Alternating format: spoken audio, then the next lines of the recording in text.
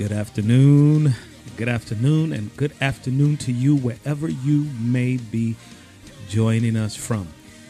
Whether you're watching us live right now or you're listening via podcast, we welcome you. You are listening to the Father's Table podcast. This is a segment we call Midday Burn, a time where we just gather in the middle of the day. We had midday meditation, but this is Midday Burn, where we take a dive and a look at particular scriptures that we believe the Lord will use to set us ablaze for the remainder of the day, for this week, for the time ahead, that it will cause us to burn in greater measure for Him. Well, welcome. I am your host, Ronell Tate, and I happen to also be the lead pastor of the Father's House in Frisco, Texas, of which this is the Father's House Frisco podcast. We call it the Father's Table. So we welcome you this beautiful Friday, and the song that you were just hearing, oh, it is so applicable today. Are you on the Lord's side? Who is on the Lord's side? Well, we pray that wherever you are having a tremendous day in the presence of the Lord, that you are being renewed, reinvigorated for the days and the fight that is in front of us. Truly, there is a fight in front of us. There is a space and a place that you and I must begin to occupy. A space and a place that you and I must step into, because there is a cause in this hour and in this day. With everything around us, with everything that's taking place, all that you may hear in passing, or if you watch the news that is taking place, is there any greater hour than for the sons and the daughters of God to step into their place, to know what the Lord has called them to be and what He has called them to do? Is there any greater hour than right now? I think not. So we welcome you this Friday, wherever you're joining in from. If you could just, whatever platform you are watching on, just share that. Tell us where you're joining in from, and then share this on whatever. We are live on YouTube. We're live on Vimeo. We, of course, are live on our website as well as our app. And we're live on the Father's Table podcast on Facebook, as well as my personal page on Facebook. So tell us where you're watching from. I don't have in front of me the chat, but I will look back at it, and we're going to work diligently to get this chat up in front of me on a consistent basis so I can see it and respond while we're doing the podcast. But again, welcome. This is a wonderful Friday. I am coming to you from, as I mentioned, Frisco, Texas. Mine and my family's home. It's the place that the Lord sent us 9 years ago, a little more than 9 years ago, to establish His work here in this region.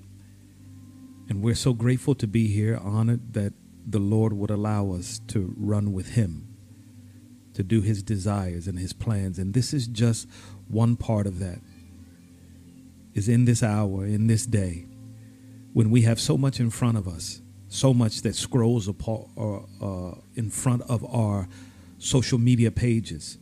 We spend so much time on YouTube and the like, gaining and seeing information that is not edifying, that does not lead us into the kingdom of God. It is our desire to simply create content, to be here just to lend our voice, along with the numerous other great men and women of God, generals who are sharing what is upon the heart of God. It is our desire to do the same, and that's where the Father's Table originated. It is just this place where sons and daughters who sit at the table of the Father, they declare and they share what they hear the Father whisper in their ears. So we welcome you. It is beautiful here in Frisco. Going to be rather warm day to day, going up to about 90 something, 94, 93 degrees. It's beautiful, sunny.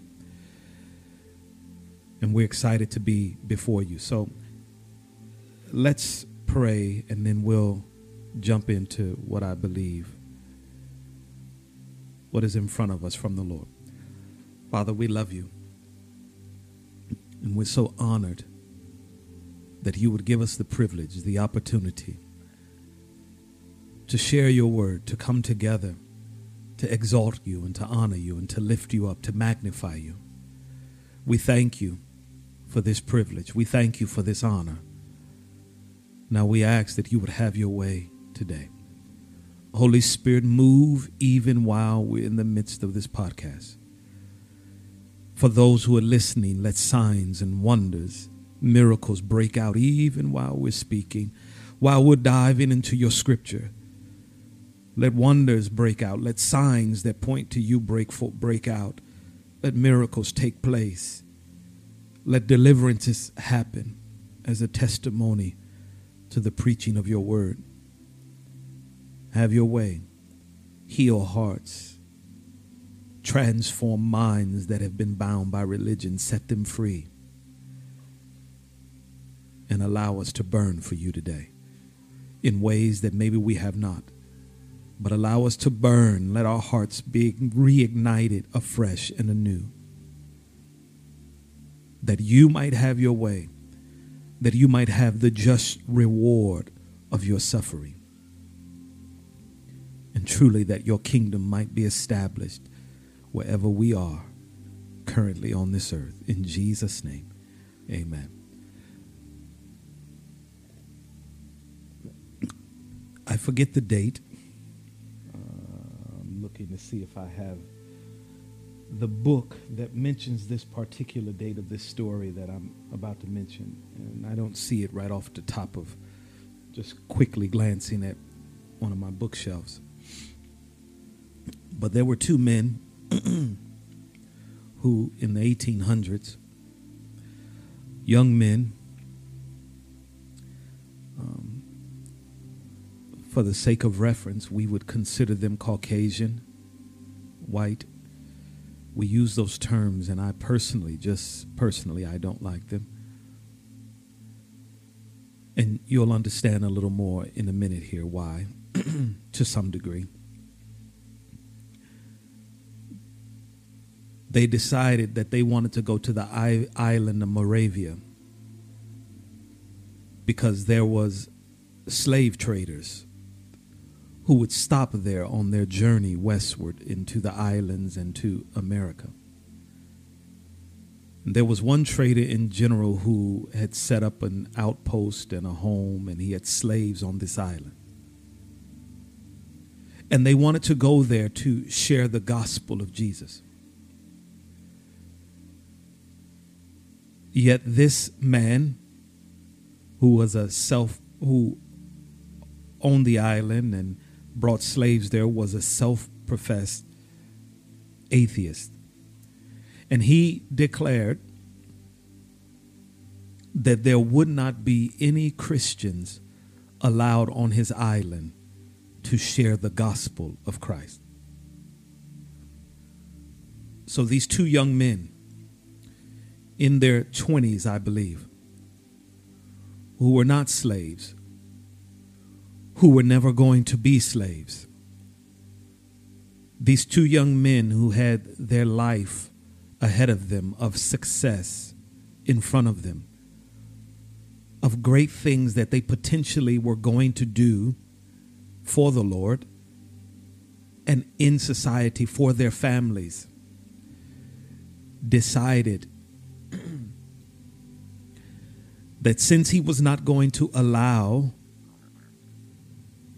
Christians on the island freely to preach, that they would sell themselves into slavery, that they might share the gospel with the African slaves that were on this island of Moravia. Their families, when they made this decision and told their families what they were intending to do, pleaded with them to not do it. But their hearts were set. They were burning to give the Lord what his suffering upon the cross dictated that he deserved. And on the ship, as they were preparing to leave, knowing that it was a one-way ticket that they purchased, knowing that as they went, they would never see their families again. They would never see the shores of freedom again. That their life would be bound in chains, dictated by another man's dictates. And yet they were completely free on the inside. And they got on the ship against the pleas of their families not to, and the cries of their family and the tears. And as the ship pulled away from its harbor, these two men yelled back at their families, "May the Lord receive the reward of his sufferings." Their hearts were burning for Jesus, burning to give him what he deserved, no matter the cost to themselves, no matter the cost to their families, no matter the cost in this life. Their hearts burned.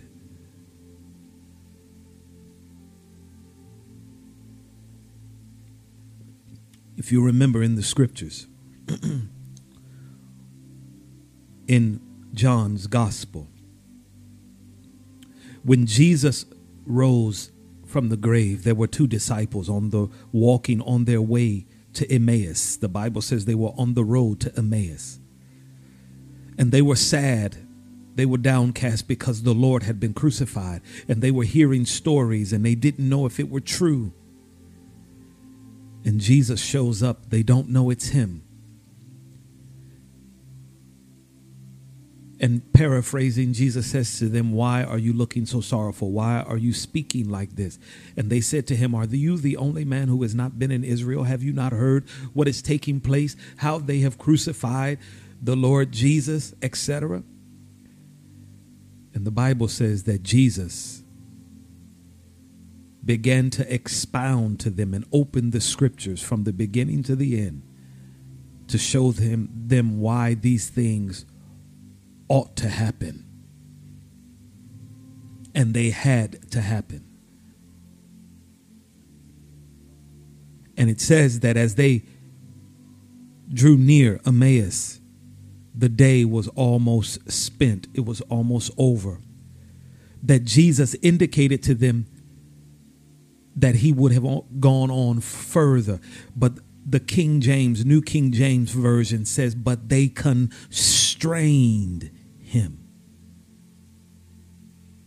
And it says, when they sat down in the house to eat, their eyes were open and they knew it was the Lord. And in an instant, he translated and left from their midst.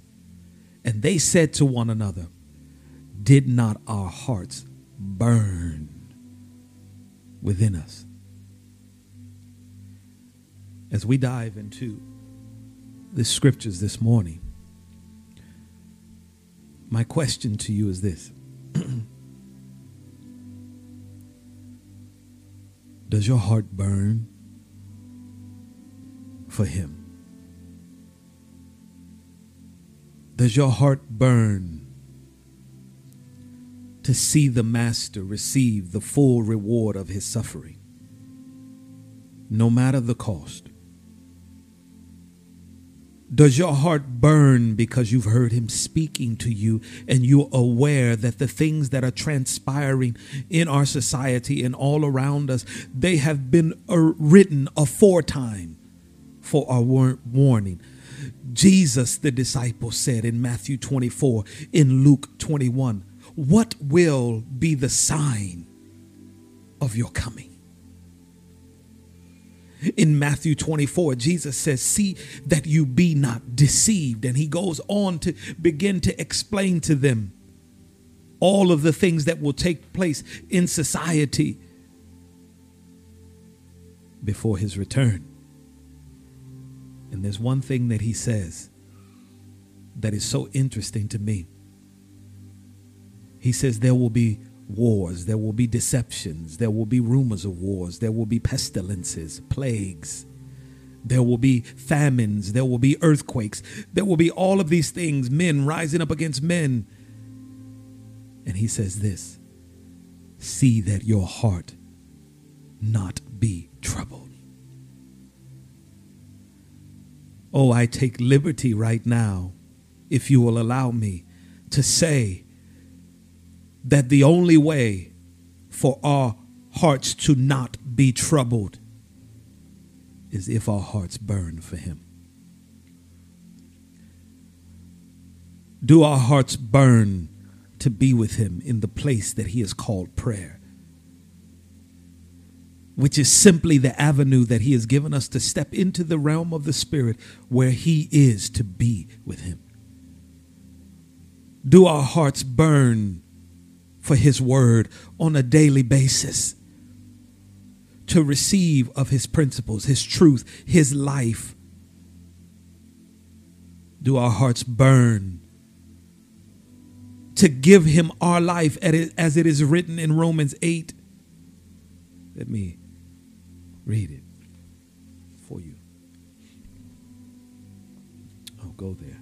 Had not planned on doing this, so my Bible is elsewhere, but may the Lord have his way.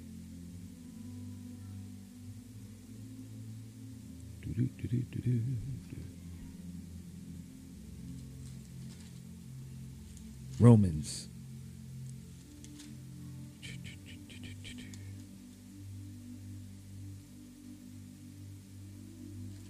Wrong verse.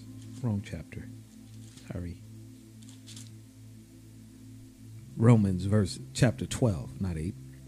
I beseech you, therefore, brethren, by the mercies of God, that you present your bodies a living sacrifice. It is what those two men did, the Moravian missions. A living sacrifice, holy. Does our heart burn for holiness and purity? You know, my heart right now burns just on a personal level for my children to live in a space and a place of holiness that I was never taught. My wife was never taught to live in. It burns for them to experience and live in this space and place of holiness where their eyes are undefiled, their ears are undefiled.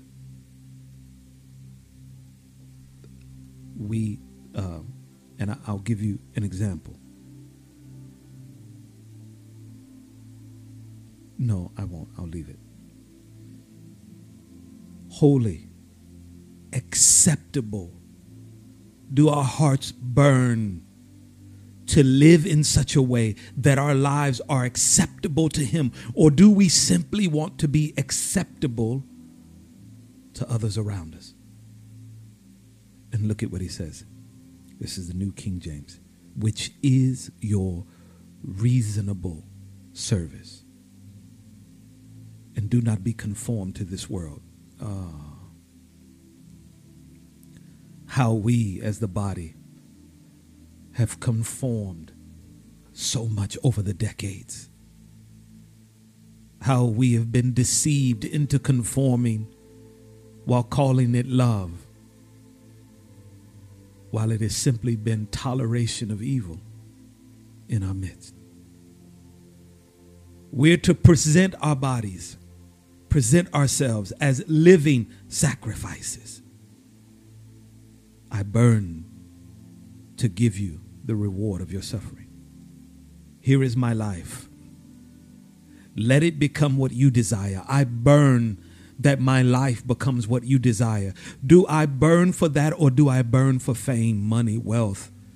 To be known of people. Oh, there's a brother Andrews who spent 30 years of his life on the shores of Lake Michigan in Evanston, Illinois. 30 years because the Lord told him to pray every night from 10 p.m. to at least 6 a.m. for the United States of America. 30 years he spent on his knees alone. The last 12 years of his life, he never left his home. This is after the Lord had called him and sent him to Israel. And he had a ministry and he had partners, people who partnered to send him. And he's beginning to take Hebrew. And the Lord says to him, go back to America. And he says, Lord, you just sent me here. What will I say to the partners and the people? And the Lord says, go back. And there I will tell you what I want you to do. Living sacrifices. It is written, the story, and Leonard Ravenhill, thank you, Holy Spirit. Leonard Ravenhill is the one who tells the story about this that I heard. And he says he went to be with this man. And he says, you walked into his presence. He never preached on a pulpit, but you walked in and you knew you were amongst the general of God. 30 years of praying by himself. He said, when they came to take his body out, after he had transitioned to be with the Lord, he said it was the first time he had been out of his home in 12 years. And that there were grooves that were dug into the wood floor by his bedside where his knees had been on a nightly basis. Do we burn? Or has our heart grown cold, or it simply smolders as the fire is going out? Do we burn to give him what he desires? Do we burn that we won't be conformed to a world, but a world will conform to the fire of God that is upon us? Do not be conformed to this world, but be transformed by the renewing of your mind, that you may prove what is the good and acceptable and perfect will of God. Burning for him. So that's my question for us. That's my question today. Do we burn? Do you? You must answer this for yourself, being honest with you. Does my heart burn for him? Are there areas that burn and others that do not? Do I burn for prosperity, the kingdom way, but I don't for healing, for deliverance, for holiness? If there's areas, but other areas that are not, then my whole heart is not burning and I am not on fire. Do I burn for him? Or has life and my apathy, my lack of pursuit of him, caused me to grow lukewarm?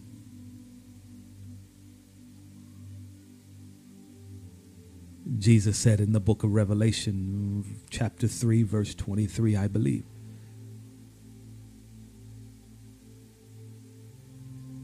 he says, I would wish that you are hot, burning, or cold. He says, but because you are lukewarm, I will spew you, the King James. Another translation says, vomit you out of my mouth. Anyone who's in food service or deals with food greatly knows it is the lukewarm state where all diseases, decay takes place. If something is cold, you know how it must be heated. And if something is hot, it's the life that he desires for us. the burning heart. Midday burn. The passage that of Scripture, outside of what we have just given for our few minutes, is Joshua chapter 5, verse 13 through 15. And I have three others that just add to that for further reference and connotation for clarity. But Joshua, midday burn. Are we burning?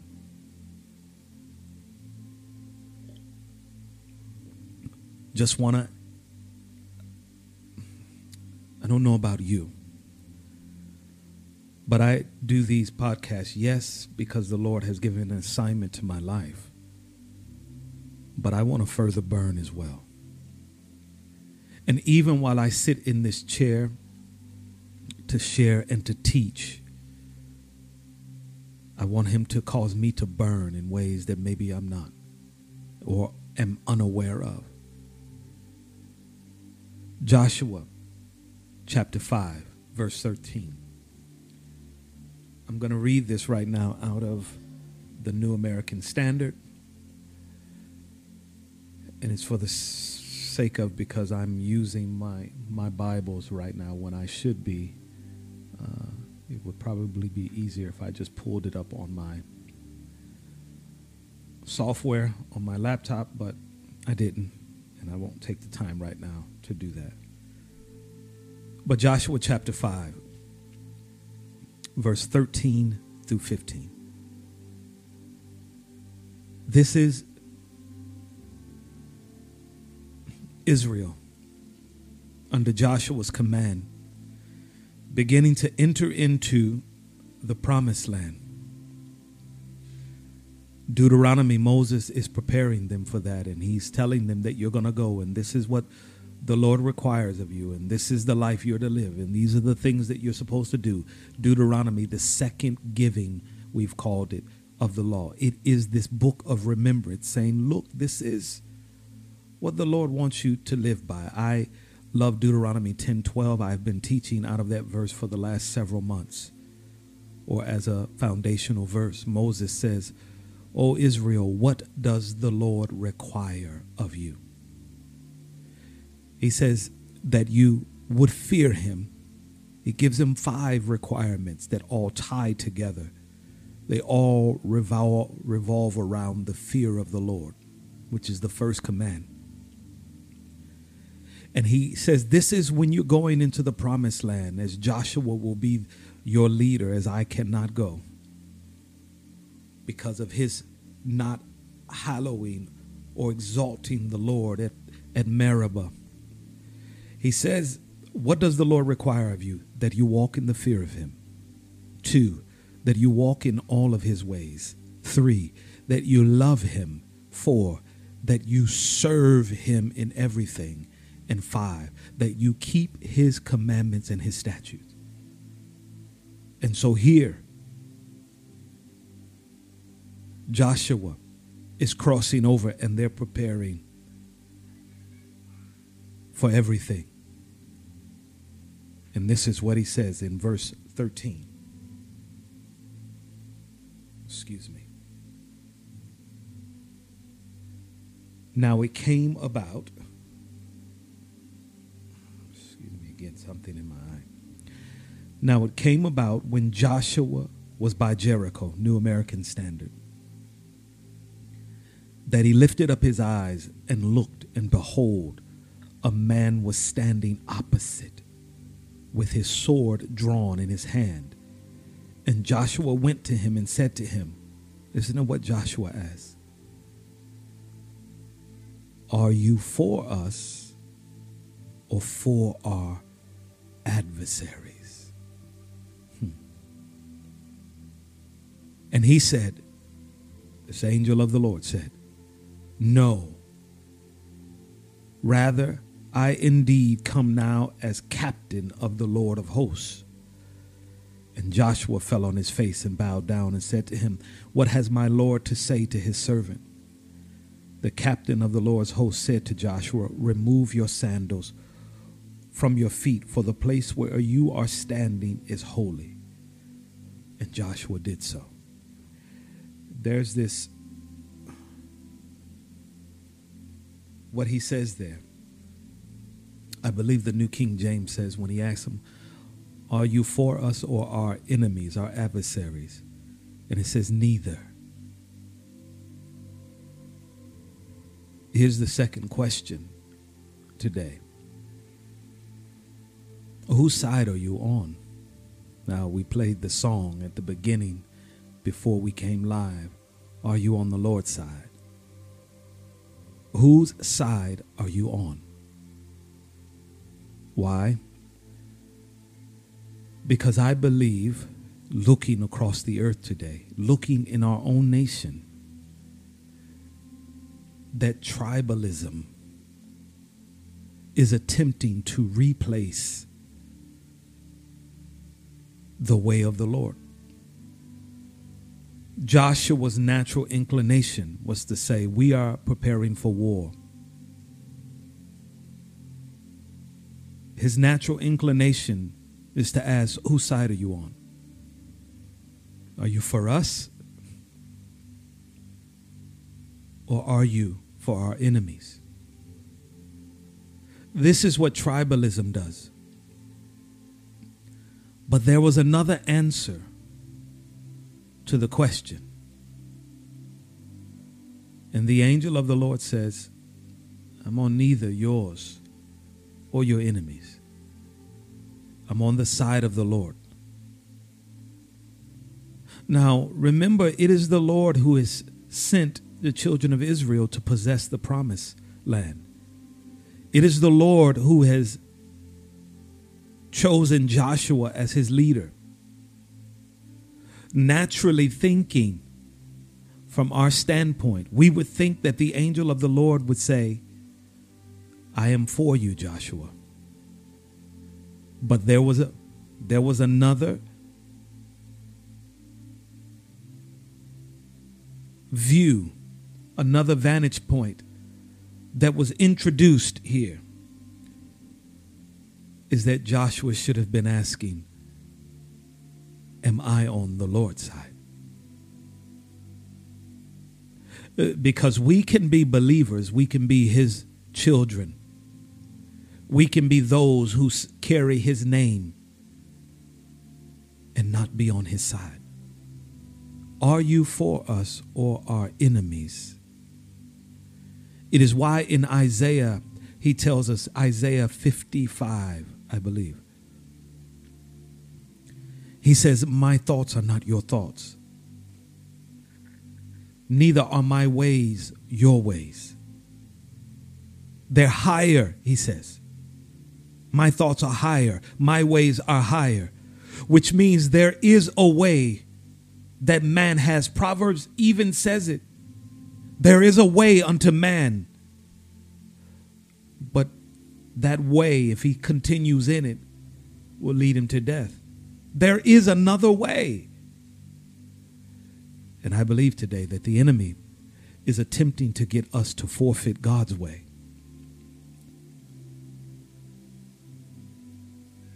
To simply look at our way and expect God to join sides with what we feel here in the earth. Tribalism at its finest. What do I mean by tribalism? On the continent of Africa, there are tribes in various nations. Let's take Nigeria, who is being elevated in a sense by the Lord and prominent in many ways.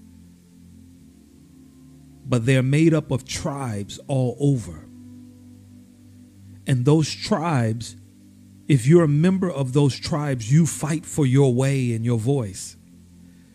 It is from my understanding that even when it comes down to elections, and for years Nigeria has been considered one of the most crooked nations on the face of the earth, and yet right in the midst of the wickedness and the decadence and the evil, the Lord is raising up mighty men and women of God. But it is my understanding that even when it comes down to elections, people will vote based on their tribe, not what's best for the nation. Tribalism. If you're of me, then I love you. But if you're not of me, of my tribe, of my ethnos, of my background, of my belief system, then I want nothing to do with you, even if what you are saying is right, it's true, it's beneficial, whatever it may be. Tribalism. We see it here in America, and I'm sure in so many places across the globe, you're hearing it. Liberal versus conservative tribalism. Liberals say they have the right way. Conservative are saying we have God's way. But maybe we should pause and say, are you for us if I'm a liberal? Or are you for my enemy, the conservative? Or if I'm a conservative, Lord, are you for me? Or are you for my enemy, the liberal? We've become this way where we've chosen sides, but too often we've chosen the wrong side. Are you for us or for our enemies? Are you for us?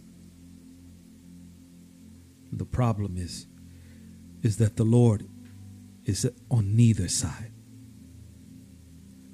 He is waiting for us to burn so deeply that we choose his way and his side above everyone else. Oh, I understand that in a lot of respects, you will have liberals who say, here in America at least, they will say, but we want to create programs to help people. And that's what they stand. It is that standard that they started their walk. And conservatives will say, but we have taken this side against the evils that have been legislated out of this creating programs for people. And both sides, whether it's Republican or Democrat here in the United States, think they're right. We have a great divide upon donkeys and elephants, red and blue. But my question, the question we ought to be asking is, am I on his side? Oh, I totally agree. I am against abortion. And I probably shouldn't say that word on the social media, but it doesn't matter.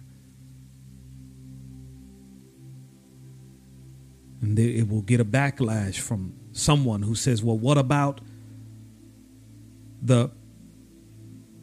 I know it's under 2%, whether it's 1 point whatever or 0 point whatever percent of rape or incest that causes it.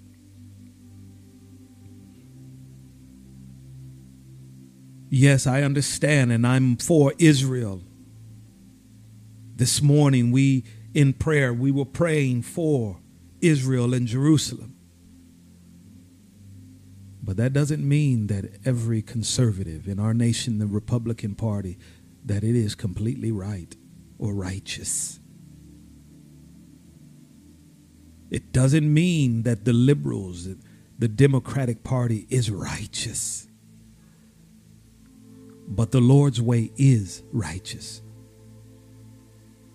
We have been divided in our nation along skin color line.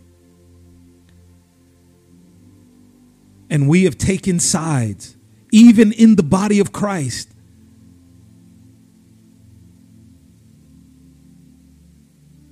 We're sadly to say that many who would be considered Black or African American, too many have put their race above the kingdom.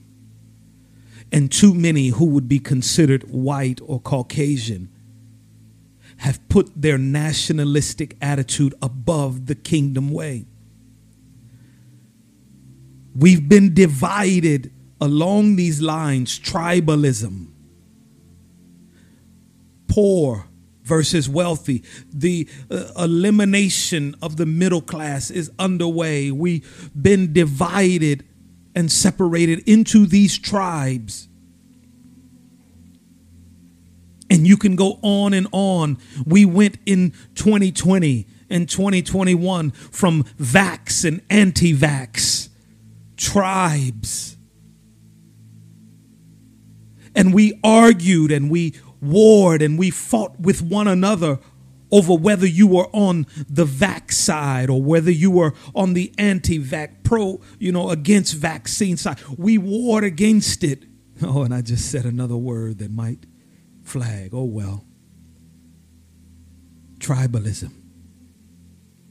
Tribalism. Are you pro LGBTQ plus? Or are you anti? Are you a lover or a hate monger? It's these categories, tribes. This wasn't in my notes, not a scripture in my notes, but Revelation, I believe it's 12:10. For the accuser of the brethren comes before the Lord day and night to accuse the brethren. This word accuser is the word categorio, where we get our word for categories. The accuser is the one who places people into categories. There is a division along gender lines, men, women. There's a division along so many lines that we could get into, but it is tribalism. And at its root, it's demonic. Are you for us or for the one that we're against? Wherever I may fit in. A wife who has a problem with a husband, are you for me as a wife or woman? Or are you against men? Men who have problems, are you for us?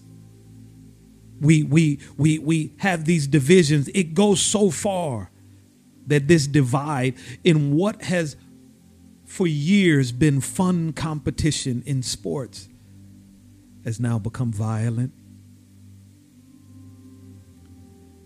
because we've completely separated along team lines. There's so much that the enemy is attempted, and the Lord is saying, the angel of the Lord said, I am on the Lord's side. Joshua bows before him. Are you and I on the Lord's side? I want to read this scripture. This is where this tribalism began.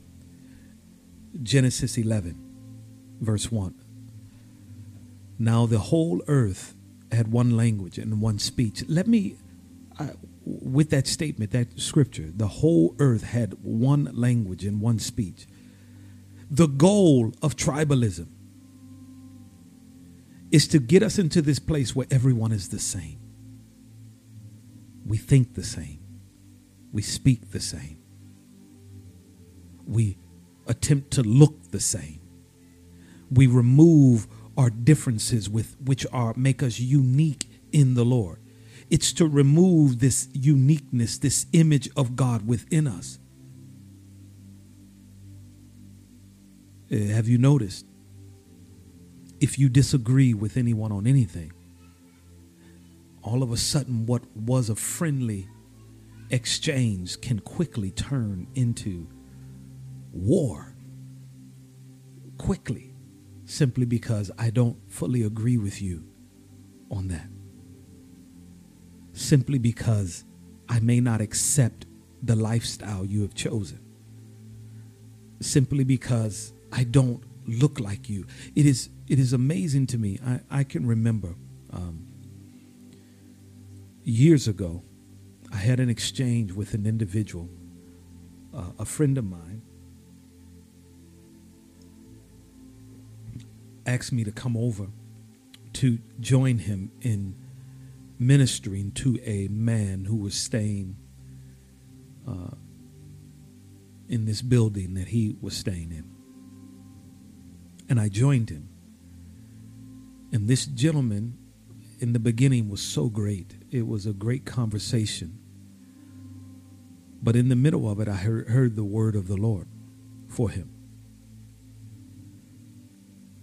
And when you hear the Lord speak, you're obligated to speak it no matter what it feels like, or no matter the fear of the person rejecting you or whatever. And when we do not do it, we're in disobedience. And so I shared with him what the Lord was saying. And obviously the word I shared with him was a bullseye, and it was accurate because he quickly shifted and changed. And he began to throw out insults at me. He called me this N-word. And I don't have a problem saying it, but I don't want to offend anyone on here. I've already said a couple of words that social media will be like, oh. And I said to him,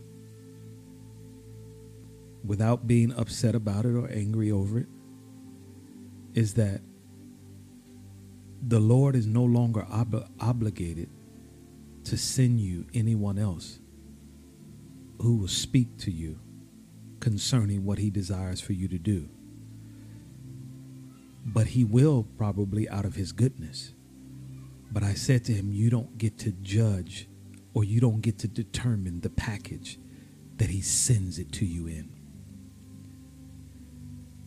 See, all of a sudden, because my skin tone was darker than him, and I was bringing the correcting word of the Lord, I didn't know. I was just, what I heard him say and was given to him. He didn't like it now. Maybe if the package were different, he would receive it.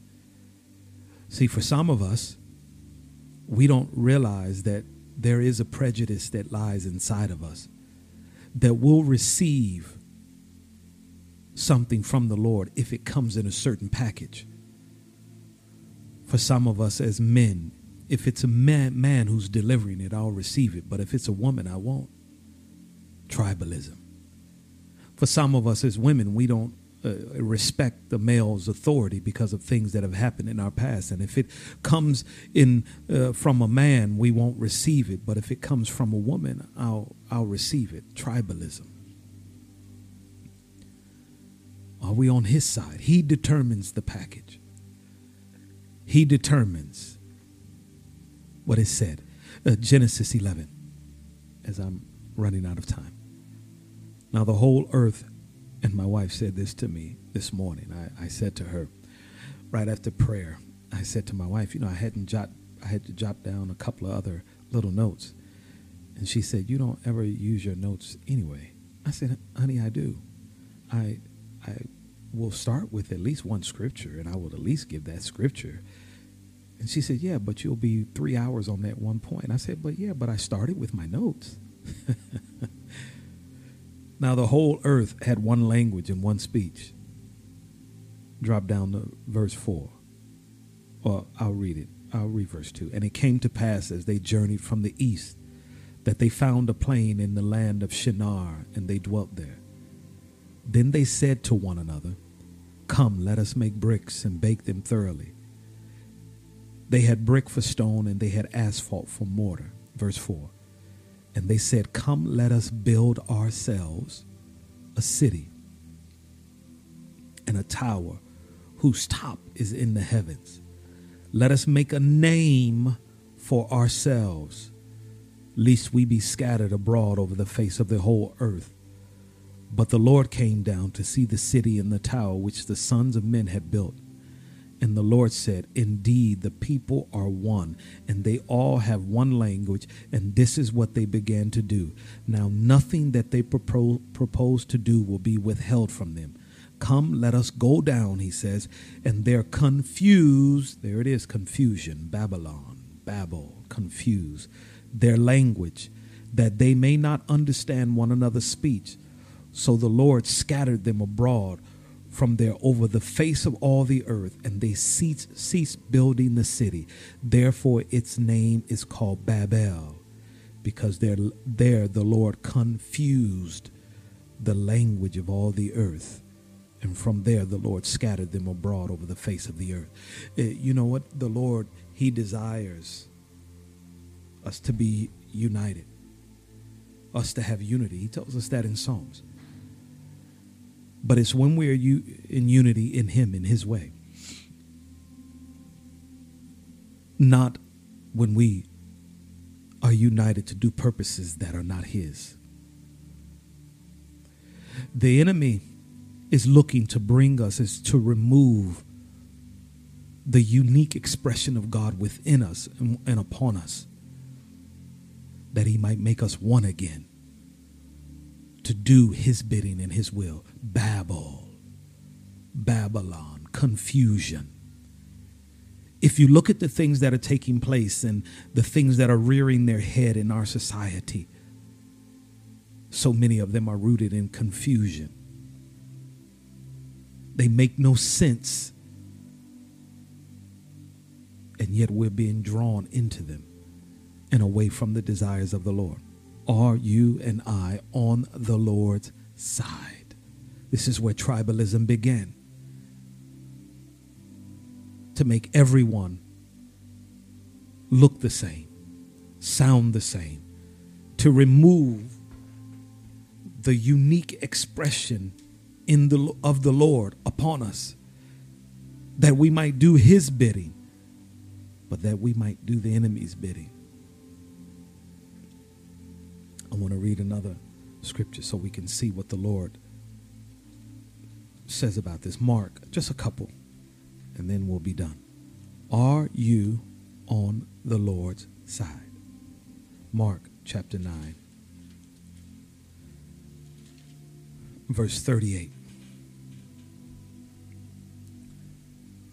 John said to him, "Teacher," he says, "we saw," look at this, "we saw someone casting out demons in your name, and we tried to prevent him because he was not following us." Oh. He didn't go to our church.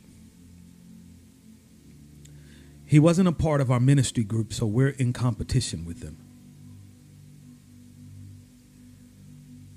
We have the marketplace on deliverance.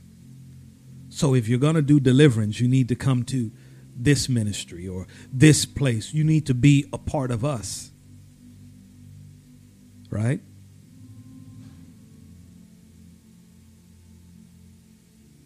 But Jesus said, "Do not hinder him, for there is no one who will perform a miracle in my name and be able to soon afterwards speak evil of me. For he who is not against us is for us." Whose side are we on today? That has to be a question that we ask ourselves. The moment we want to go and judge, the moment we want to go and criticize, the moment we have something to say, whose side are we on? Well, I really like this ministry. I really am drawn to this prophet, this apostle. But that doesn't make this other prophet or apostle wrong. If we look in the Old Testament, look in Scripture, there were many prophets who walked the earth during the same time period and overlapped. And they all had the word of the Lord for that region, that city, that king, that whatever. All of us have a purpose, a design, and calling in the great plan of the Lord. And wherever he has placed me and called me to be for that hour and that day, doesn't mean now I have to be against or in competition with everyone else.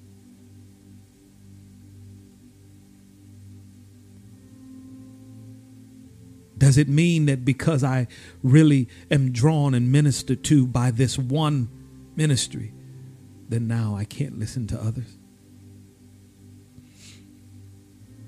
That now I cannot receive from others?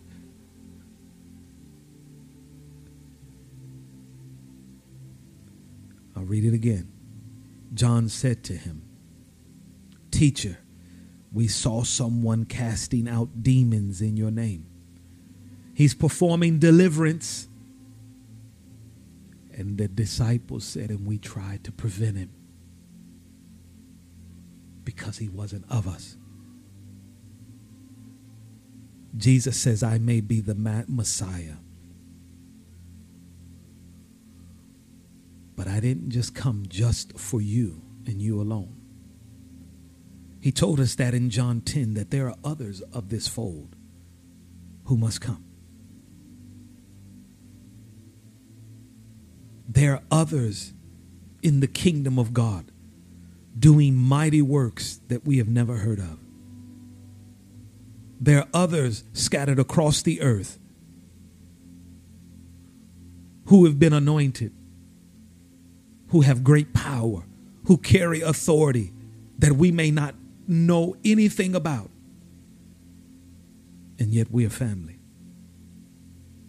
Consider the sheer number, the great number of men, women of God that might not be on your radar, that you may have never heard of, but one day you will stand in the great company of witnesses. You will stand before the Master with an innumerable number of people who have done the will of the Lord. Many who have gone before you, but many who walked even in our generation, who've done great works, who've done mighty works, who've done mighty deeds. They cast out demons, they healed, they did miracles, walked in signs and wonders. They're on our team. Jesus says, he who does a miracle in my name, he can hardly be against me. 1 Corinthians. I'll read it in the King James and then we'll close. Am I on the Lord's side?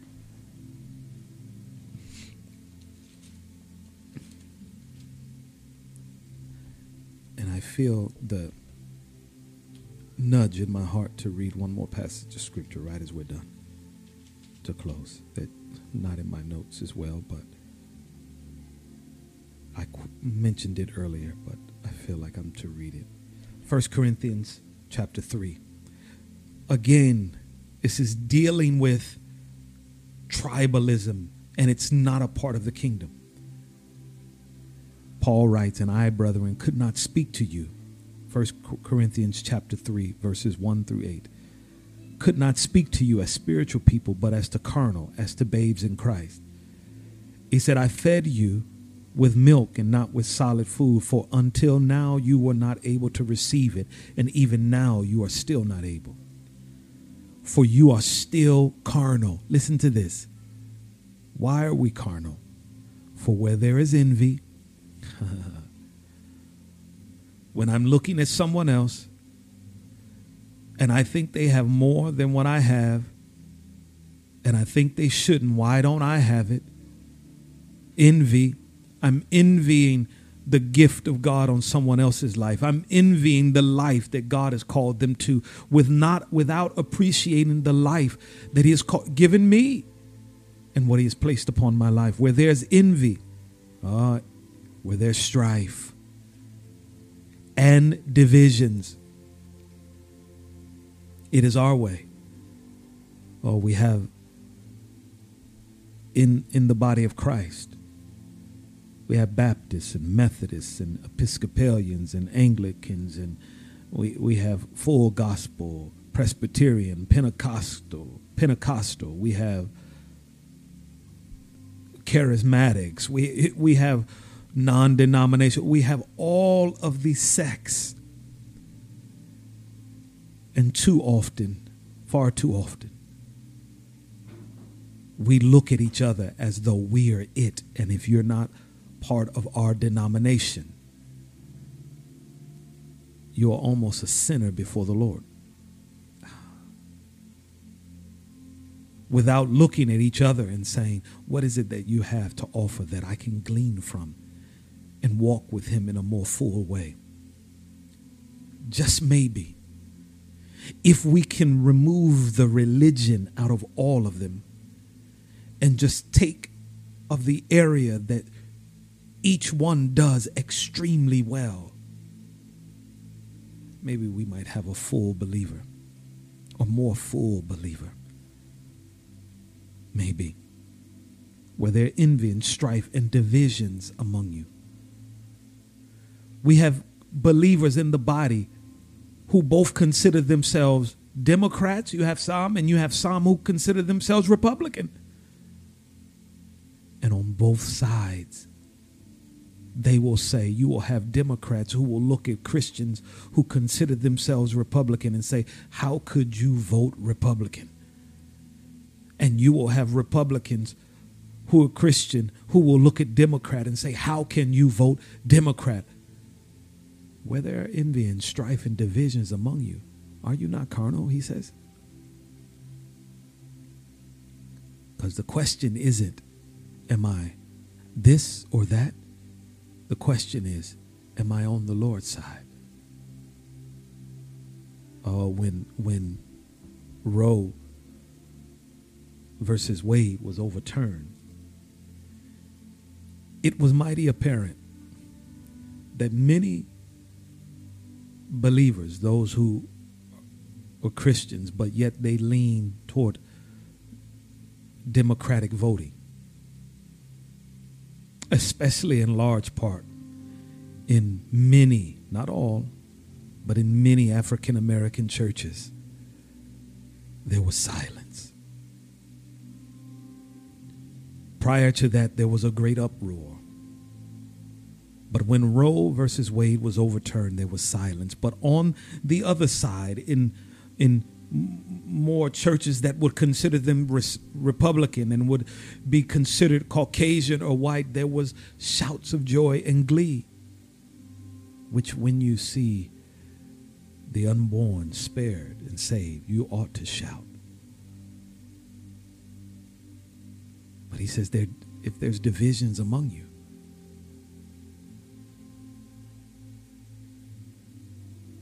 does not carnality exist? Tribalism.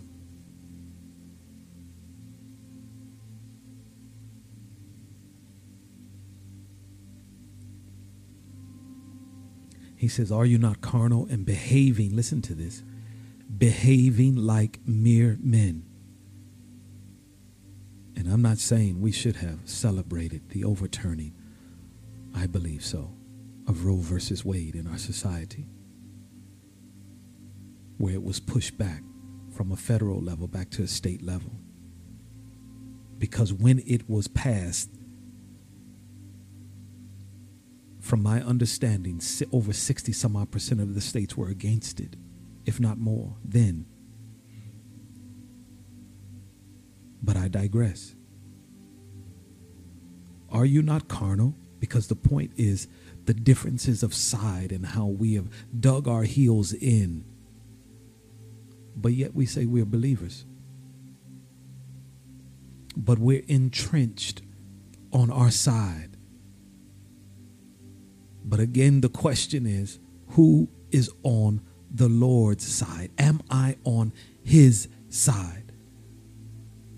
Joshua, are you for us? He asked the angel of the Lord, or for our adversaries, our enemies?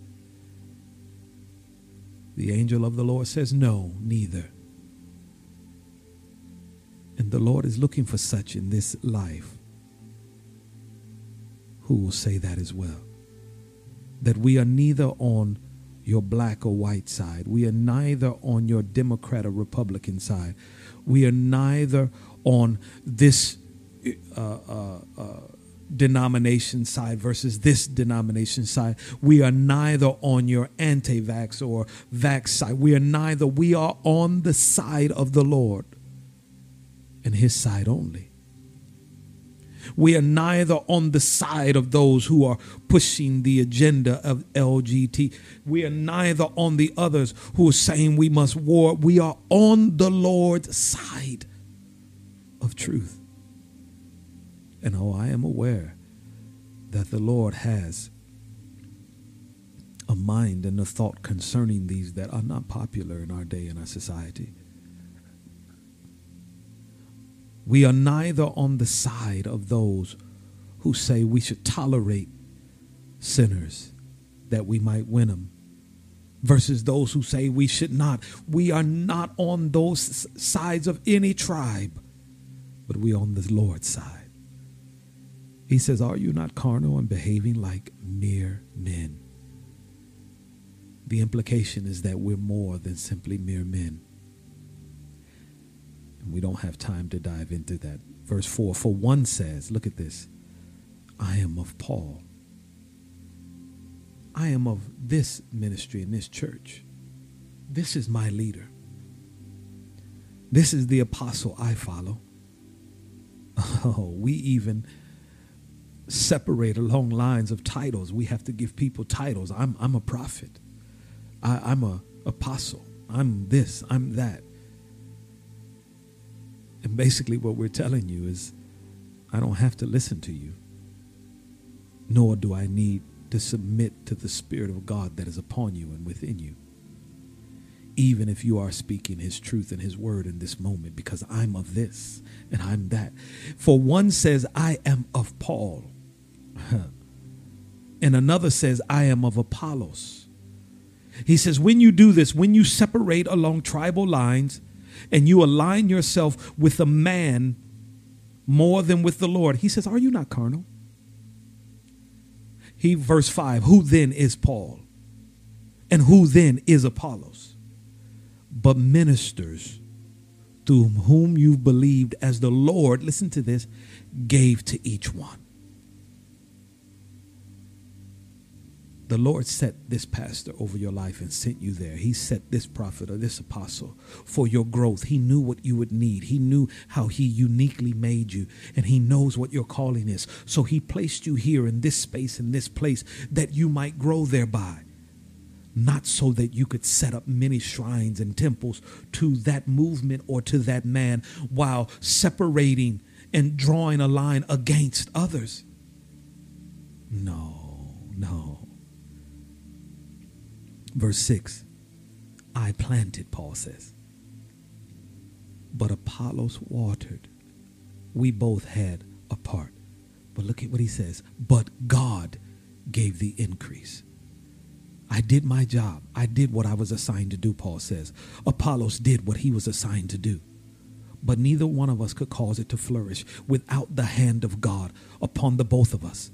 Without the hand of God calling us, being upon us, and favoring you and favoring us to cause the increase. Unless the Lord builds the house, they who labor in vain. Verse 7, so then neither he who plants is anything, nor he who waters. So either one is nothing, but God, he is everything, who gives the increase. Now he who plants and he who waters are one.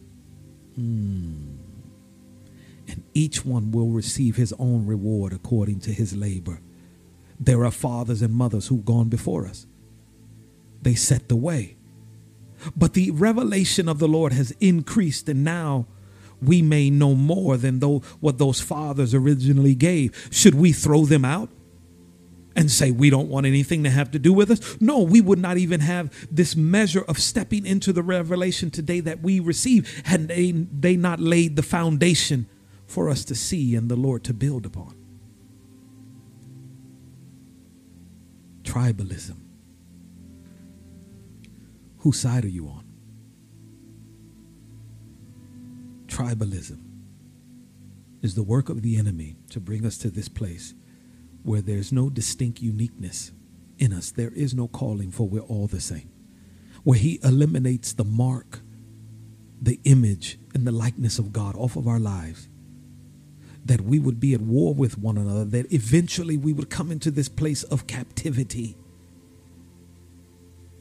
Children of Israel, you will be taken to Babylon, to the land of confusion. And there, for 70 years captivity, you will be one. You will be just like each other. No difference, no uniqueness. Last verse. Isaiah 55, verse 8. For my thoughts are not your thoughts, nor are your ways my ways, declares the Lord. For as the heavens are higher than the earth, so are my ways higher than your ways, and my thoughts than your thoughts. He doesn't think like us. When we see divisions and war and all of the things around us happening as they are, I pray that we would pause and say, Lord, am I on your side? Lord, am I thinking like you? Lord, am I moving into your higher ways, or am I simply living in carnality and acting like a mere man? Whose side are you on today? It's a question that you must answer. We think that we are on the Lord's side, but we don't realize Jeremiah says that the heart is desperately wicked above all things. Who can know it? Jeremiah tells us in that verse that there are things we would think we would never do, we would never say. But we're unaware of the iniquity that lies in our heart and the enemy who is tempting us and pushing us in directions that we never could see ourselves and thought we would be in or do. Lord, am I on your side? Lord, what must I do to come back to being on your side? What must I do to have my heart burn for you and in your ways? That I am for you, and neither for those who agree with me, nor for those or against those who don't.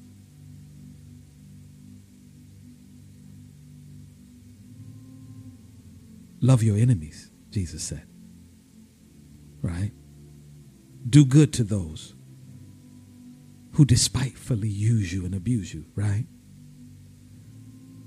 For your Father in heaven is good to those who are just and unjust. He causes his rain to come down upon the just and the unjust. Is it not what Jesus said? My paraphrase.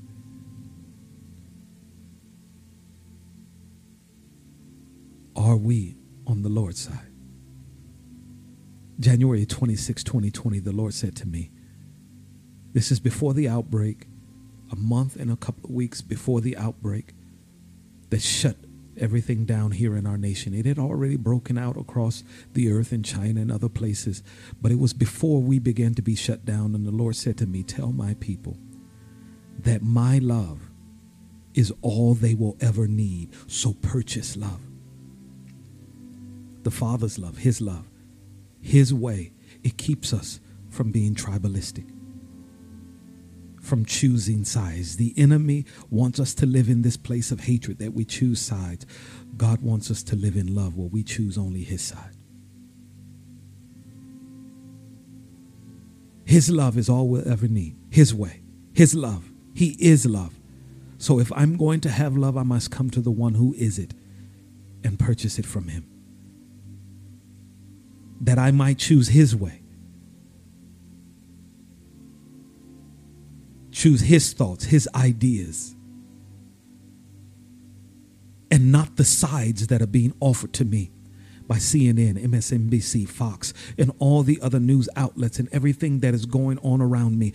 The Bible says in Isaiah 11:3 about Jesus that he would delight in the fear of the Lord when he walked the earth. And then it says that he would not judge with his own eyes or with his own ears.